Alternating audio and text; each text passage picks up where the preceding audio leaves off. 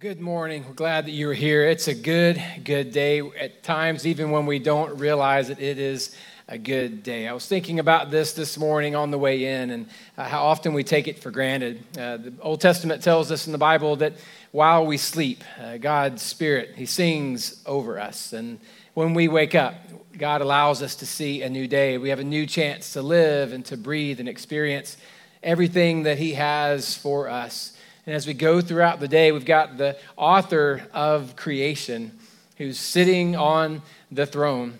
And next to him is God the Son, and with nail-scarred hands, a reminder that not even death can stop him. They can literally conquer death and hell before our very eyes. And he promises to prepare a place for us and save a seat, if you will, save us a home if we're his people, if we're a part of his family.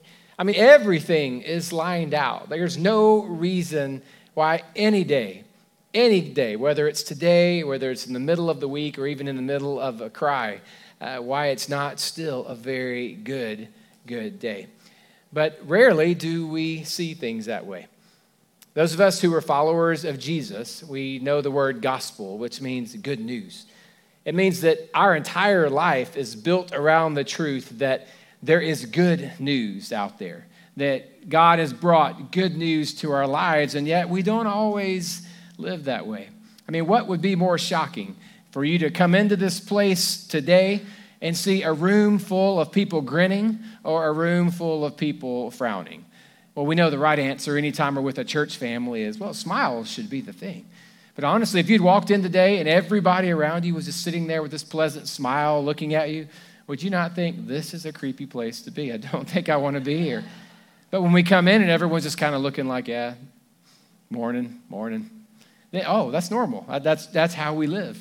Tomorrow when you go to work, if all your fellow employees or those that work for you or above you, if they're all just grinning and smiling and saying good morning, do you not want to know what's going on? But if you walk in and everyone just goes, hey, like, oh, here we go. This is normal. This is our lives. But as followers of Jesus, as people of the way, I made some of you yawn just then. I saw that. I saw that. It was a bad choice on my part. But as followers of Jesus, we're supposed to hold tightly this foundation of good news in our lives. And although we can't get around the fact that life is sometimes hard, the news is very, very good. Case in point was yesterday, about 5 o'clock, about halftime. A lot of you Rocky Top people should have been celebrating. That was a really good, there were moments, but that was a good way to end your half. But I know because many of you were sending me text messages, you're like, well, here it goes. Tennessee's about to Tennessee. We're going to find a way. Like, you're already saying, I'm just preparing myself for the worst. You're winning. Like, it was a good half. All the optimism was flowing, and you're walking around your house going, we'll find a way. And when they recovered that onside kick about 2 hours later, you're like, well, here we go. The Vols are going to Vol. That's just the way. That's the way we're so conditioned. We don't do well with good news. And that's what's prompted me the last couple of months to get to this point today of trying to figure this out. Why are we so bad at good news? Why do we take good news so poorly? Someone shares bad news with us. We're like, hang on, say that again. Where did you find that? Because I want to click that and share that and screenshot that and tell somebody. I want to talk about it. Someone gives you good news and you just say, well, hang on. It'll get worse. Hang on. Monday's. We just don't do well with good news. We don't do a good job of celebrating together. And I think in many ways it's because, especially over the last few years, we've gotten so much bad news that we just don't know how to handle anything else. We don't know how to receive good news, whether it's been political or health-wise, or whether it's been mandates or back and forth fighting or protest or something else. It's just, there's always so much, and we've conditioned ourselves to, we're not even happy unless we're unhappy. We're not even content unless we have something to worry about. We don't do well with good news. And yet, once a week, we all gather, because we never miss a week, right? Once a week, we all gather here together, and we say the gospel. I'm not ashamed of the good news of Jesus, the power of salvation for all who believe. And then tomorrow, there's nothing good about Monday. It's just a Monday. And waiting on bad things to happen.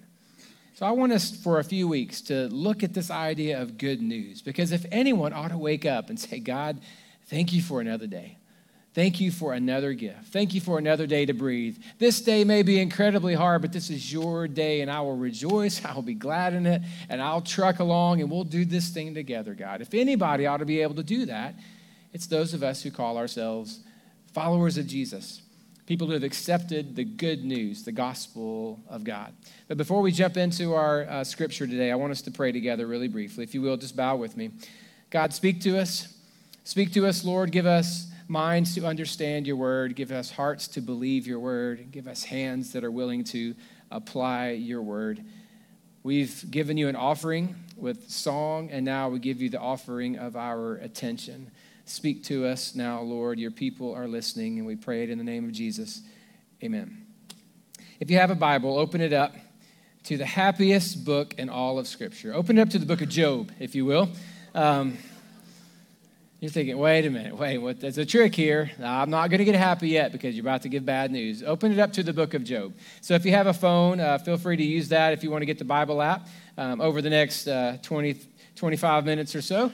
Feel free to use your phone. Just no Snapchat, no TikTok, no texting, no Instagram, no Facebook, and no new social media thing that I don't know about. So other than that, have fun. And most of you are going, well, what's left? Well, the Bible app and maybe Safari, if you so choose. But open it up, if you will, to the book of Job. It's a large book in the Old Testament.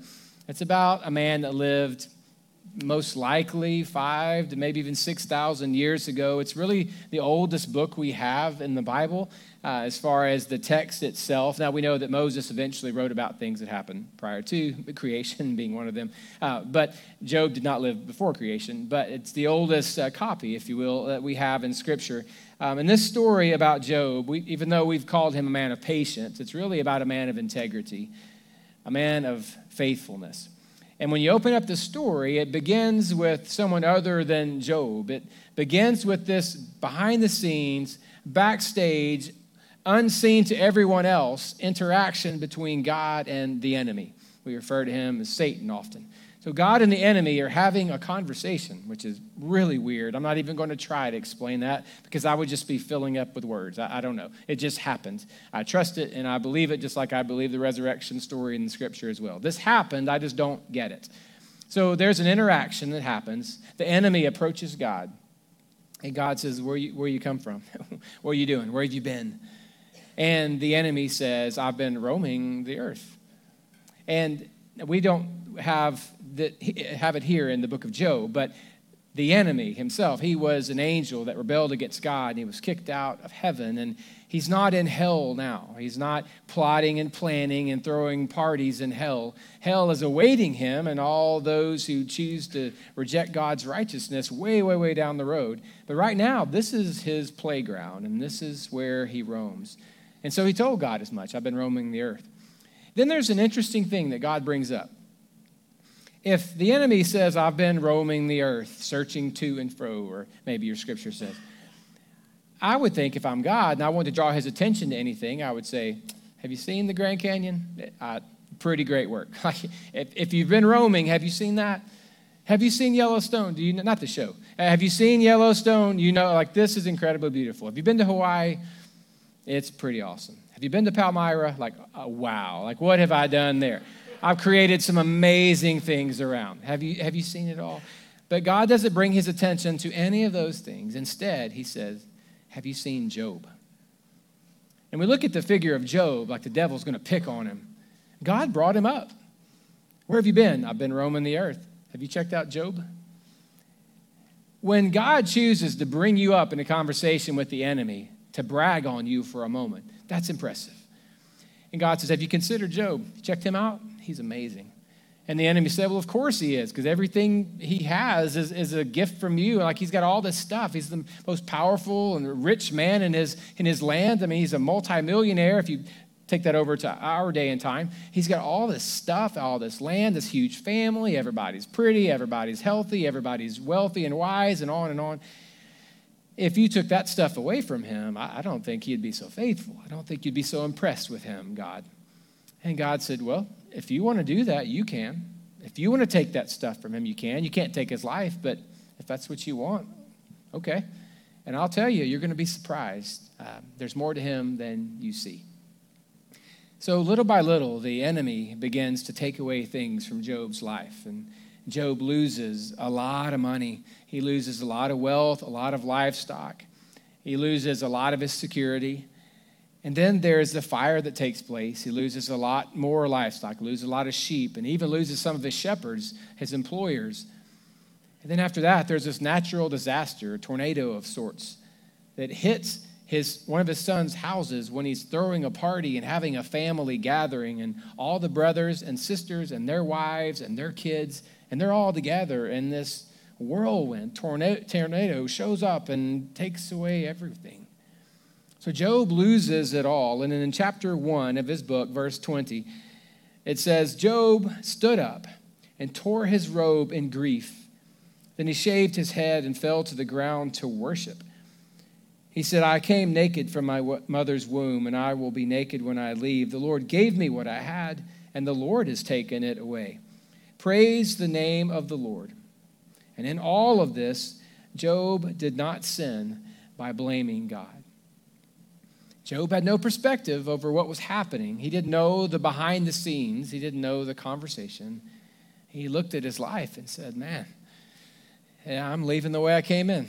Helpless, alone, no clothes, and everything just about is being taken from me. But I'm going to worship, and I'm going to praise the Lord because I understand, okay, if God can give me to me, then God can take away. That's his perspective. Well, after that, the enemy began to also attack Job. And Job was inflicted with boils all over his skin. And we could look back and you can research on what that might have been and what that might have looked like. But he had just had this horrible skin condition. So health-wise, he's beginning to fail. And it's pretty graphic as you read through those first couple of chapters of Job of physically how he was falling apart. Even his breath was beyond bearable, which is like everything was falling apart. And there was a point where he was sitting in the dust outside his house with a broken piece of pottery and just scraping his arms. He was needing relief so badly. He's just scraping his arms, obviously producing blood and stuff. I don't want to gross you out, but it's a lot happening there. He's just sitting there in the dirt trying to get some kind of relief, and his wife comes by and says, why don't you just curse God and die? Just go ahead. Renounce your faith. Just give up this whole idea of being faithful to a God that's obviously not been faithful to you. And you know if you curse him, he'll kill you on the spot. So just go ahead and do it. What kind of life is this? And his words, not ours. He turns and says, you're a foolish woman. Are we just going to accept great things from God and we're not going to also accept hard things like this? So then after that, he has some friends that come by. They've heard Mr. Money is struggling. Mr. I've got it all together is struggling. Those on the outside that watched him and envied him, no doubt, in the life he was living, they came by, a few of them, to visit with him. In the book of Job, it says they are his friends. I think you read through and question their friendship, but nonetheless, acquaintances, maybe friends came by, and they began to talk to him, and they began to say, Job, this is you. Like good things don't happen to people bad things don't happen to people who are living good lives. You know this is not right. If something's going on and it's you, so tell us the junk. What have you done? What's her name? Where is she? Where does she live? I know you've got some hidden thing happening in your life. There's something private. What are you doing? What have you done? What have you stolen? Who have you been unfaithful to? There's got to be something. And Job responds to them in chapter 27. He said, wait a minute, we skipped across 20 chapters. 20 chapters of his friends telling him like he was wrong. So we get to 27, and he responds, and he says, I vow by the living God who has taken away my rights, by the Almighty who has embittered my soul, as long as I live, while I have breath from God, my lips will speak no evil, and my tongue will speak no lies. I will never concede that you are right. I will defend my integrity until I die. I will maintain my innocence without wavering. My conscience is clear for as long as I live.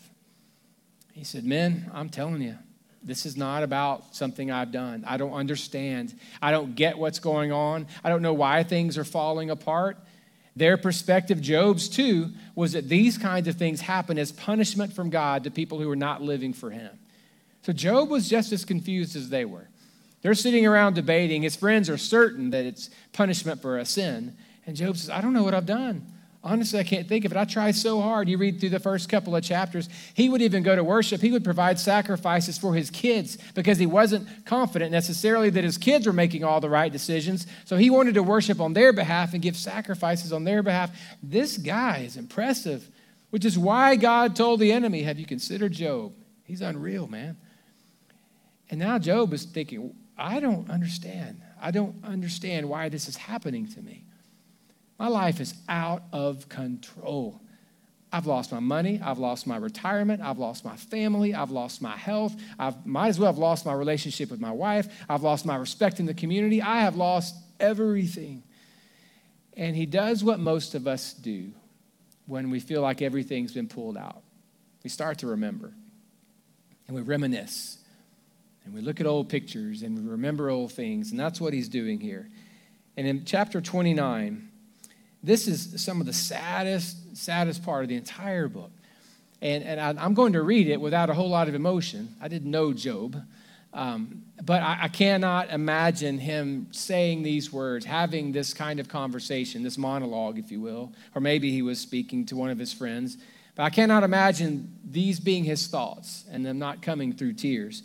In Job chapter 29, verse 1, he says, I long for the years gone by when God took care of me. Not now, those old days, back when God took care of me. When he lit up the way before me and I walked safely through the darkness. When I was in my prime. That's kind of funny to me. I miss the days of me being in my prime. I could throw a ball over that mountain, I swear. God's friendship was felt in my home.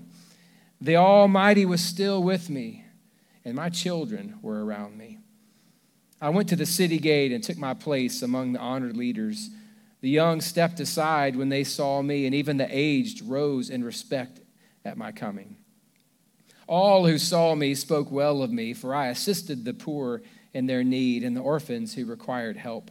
I helped those without help, and they blessed me. Everything I did was honored. Righteousness covered me like a robe. I served as eyes for the blind and feet for the lame. I was a father to the poor and assisted strangers who needed help. I thought, surely I will die surrounded by my family after a long, good life. So here's Job looking back, remembering all the times when things were so good, when he didn't have all the cares and the worries and the fears, where his kids were still with him. His family was around him. He was respected, and he had that list of things that he was missing. And then he ended it by obviously saying, I really thought I was going to live a good life. I thought in the end I'd be surrounded by my family, I'd breathe my last breath, and I could be proud of what God did through me. But I guess that's not going to be the case. So he's still holding on to his faith. He's still worshiping and trying to praise God. But he's looking at life saying, what is going on? What happened? What happened to me? And why did you do this? Now, none of you has experienced, none of you is right now experiencing anything like this. I know that. But I think the common thread here in the way that his life mirrors ours is that we have those moments where we really thought we knew what God was up to. We really thought we knew the trajectory of where our lives were taking us and what God was about to provide. And then we have this moment where it just doesn't make any sense. And everything is spinning out of our control, and it gets overwhelming. And many of you are living with a heaviness because you've got so many things that are not right in your life at one time, and so many things that are spinning. And you'd give anything just to have three of the issues resolved. Just stop the spinning here. Let me just handle one at a time. And there's just so much heaviness that the idea of waking up every morning and saying, Lord, you've given me a new day. I'm going to choose to be full of joy and rejoice in this day because I know it's a gift. Like, that's just off the table. It's more or less, God, I'm going to try to get through this one. So there's no joy. There's no good news. And so when you read this or you sing about it, you're just trying to manufacture energy. You're singing in hopes of it being true eventually. I'm going to project praise, and they're going to hope and maybe even assume that down the road it's going to get better than it is right now. So Job was just trying to figure out what is going on. And I do this most days just like you. I'll scan the news kind of quickly. I'm not a news hound. I don't really get into it because it's all so negative, and it just kind of puts me in a place. And I don't want to read that stuff over and over again. If the game had gone south yesterday, I'm not listening to talk radio today. Like, I don't need that in my life right now. I saw it with my own eyes. I don't need a bunch of people to call in about how terrible it is.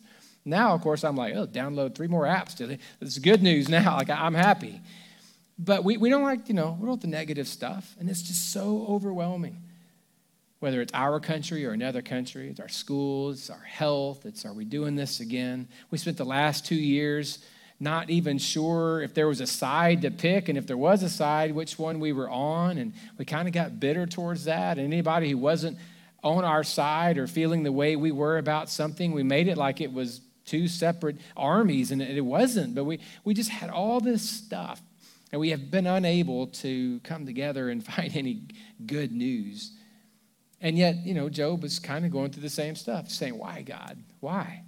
What is going on? Why are you allowing all this to happen? Well, Job finally hears God's voice in chapter 38. So if you're reading through the book of Job, you got to get through 37 chapters before God responds. And in chapter 38, verse 2, listen to what he says. This is kind of jarring. God speaks to Job, and he says, "Who is this that questions my wisdom with such ignorant words?" If you prayed and that, okay. He says, "Brace yourself like a man, because I have some questions for you, and you must answer them." Job and his friends have been questioning God over and over, and God says, "Are you done? Get ready, brother, because I got some things to ask you." He even says, "Brace yourself like a man." Like, you have to stand for this one, because this is going to hurt. And I read through this a few times, and there's so many of them. Some make me laugh. There's just so many questions here. I just started counting the question marks, knowing that it's been translated to English, and it's a little bit different. But we got over 60 questions that God presents to Job, over and over and over and over and over. And in chapter 40, verse 2, he tells Job, he says, "Do you still want to argue with the Almighty? Would you like me to continue what I'm saying here?" And in verse 4, Job's response is, "I'm going to cover my mouth with my hand. I think I've said too much already." Like, we're having this thing. I don't think I knew what I was getting into right now. And if you've ever been there where you just started talking and your mouth was just going faster than your mind, and you got to the end and said, "I just need to quit. Like, I'm going way too deep here." And in verse 1 of chapter 42, Job replied to the Lord after all these questions. He says, "I know you can do anything, and no one can stop you. You ask, 'Who is this that questions my wisdom with such ignorance?' It's I. It is I. And I was talking about things I know nothing about. I take back everything I said, and I sit in dust and ashes to show my repentance." He said, "Listen, I'm just confused. I'm frustrated. I'm confused. I'm hurting. I'm still grieving. I don't understand anything that's going on in life right now. This does not make sense with my view of who you are." So I just talked. I just was fighting back. I'm defensive. And my friends showed up in my life, and they made me even feel worse, which is a good reminder for when you're struggling. Sometimes you just got to get away from people for a while. His friends made it worse talking to him. And he says, "God, I'm just saying things. I don't know what's going on." So God does respond, and through it all, he gives 2 really basic, not profound, but basic truth principles that I want us to grasp, because I think they helped Job, and I think they will help us. And if you feel like right now your lives are just spinning out of control and there's so much happening, you just would love one day to breathe, to rest, and to feel like today was a good day. If you're just wanting one of those, maybe this will help get you a little further to that point. Number 1, what he was explaining to Job and what we have a hard time grasping is we've never read the whole story.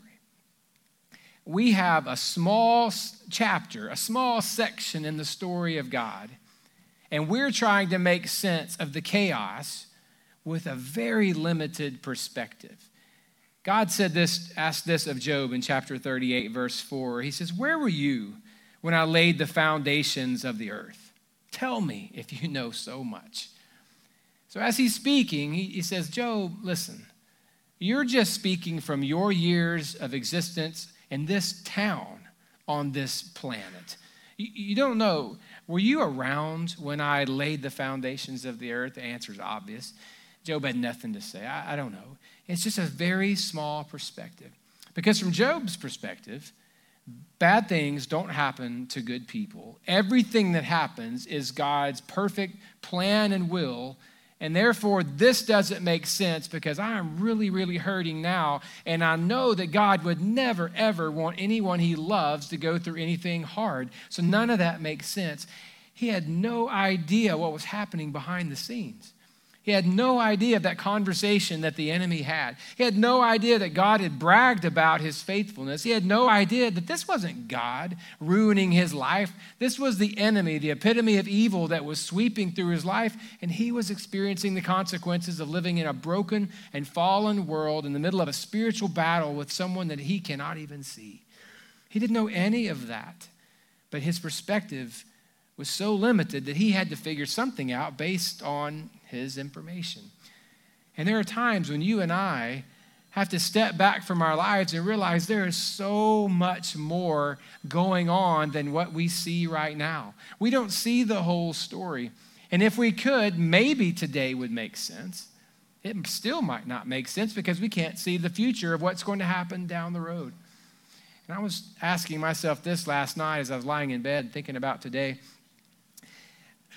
If I knew for sure that my physical demise would bring about the salvation for those of you in this room who are not followers of Jesus and for whatever reason will not surrender to your lives to him, I think I'm signing up, if that's it. If that's what it would take, if me being absent would make it more possible for you to say yes to Jesus, then take me out. Now, tomorrow morning, if I have some sort of moment or bad news or the doctor says something about me, I'm probably going to go, "Why me, God? Why? I mean, I'm so close to you. But if God's writing a different story, what's more important? My comfort and my happiness and my laughter for another decade of living, or your eternal security, your eternal relationship with God? That is much more important. We don't always have that kind of perspective. We don't know what God's doing behind the scenes. Job didn't know what God was doing behind the scenes. And ultimately, God's not most concerned with me being comfortable. That's not the most important thing to God.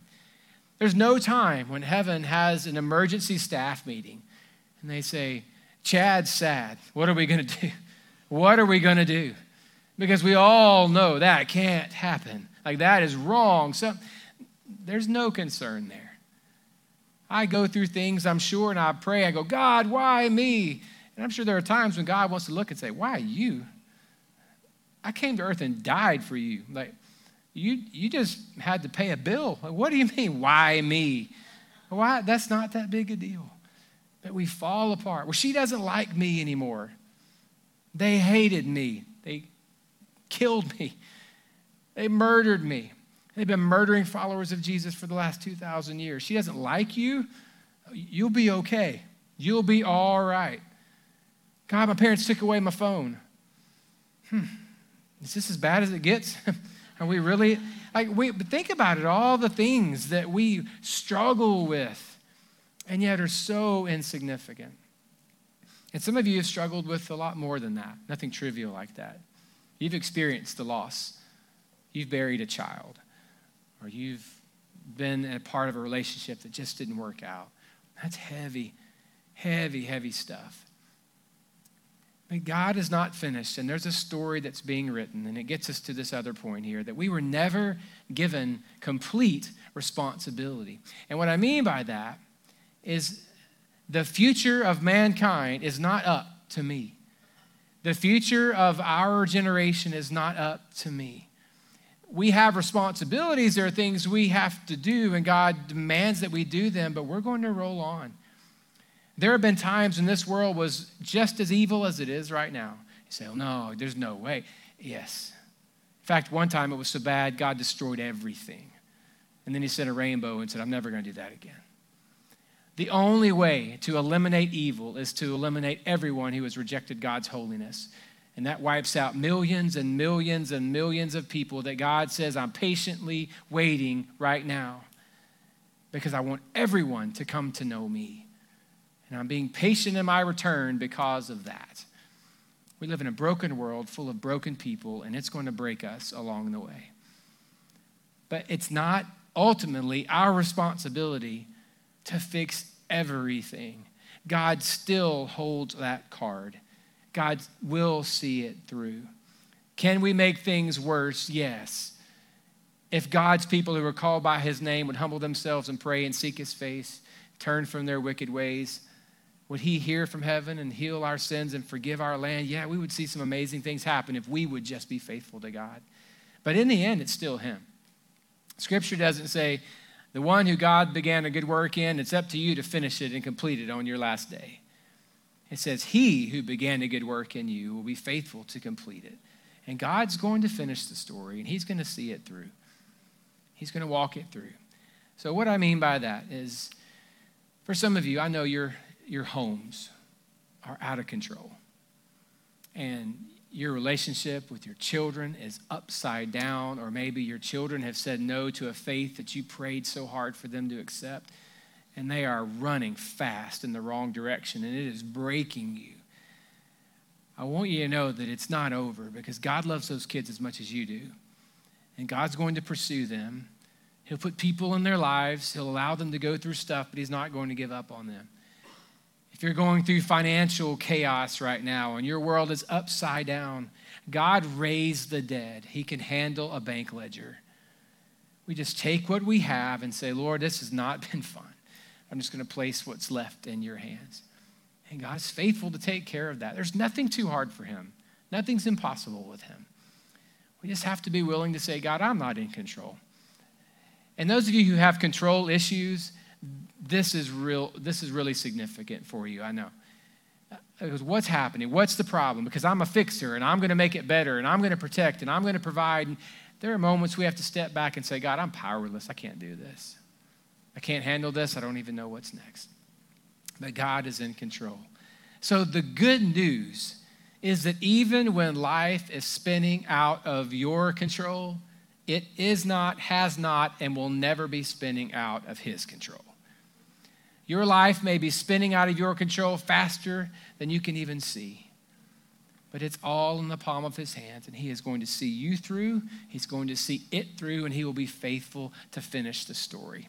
Let's pray. Father, thank you for being a God who is willing and able to step into history to protect us at times. And God, I also want to praise you for being a God who is strong enough, secure enough, and willing to at times choose not to intervene into our lives because you're doing something else. And there might be something that I need to learn, or there might be a test that I need to pass, or there might be a temptation that I need to overcome, because ultimately you're conforming me into the image of your Son. There's a transforming thing happening in my life, and it's not going to happen if everything I want in life happens just the way I want it, and I'm given everything I want just at the right time. That takes no faith. So God, I can't pray for everyone here and on behalf of everyone's spirit, but I can just pray on my behalf, and I know my story, and I am thankful for the times when you were willing to allow the enemy to remove things from me, because it's in those moments that I found out who I was and what I believed. And it made my faith stronger on the other end. So for those who are going through difficult challenges right now, maybe not on the scale that Job experienced, but difficult to them nonetheless, God, I pray that you would remind them that even when our lives feel out of control, you're still on the throne, and you are still able and you are going to make sure that we make it home. So God, thank you for your provision. God, for anyone in this place who's not a follower of Jesus, I pray that today would be the day they lock that up and answer that question once and for all. They open up their hearts and believe and turn to you and say, I'll take what's left of my life and lay it at your feet. I'm ready to come home. Thank you for saving us, Lord. We ask all of this in the name of Jesus. Amen.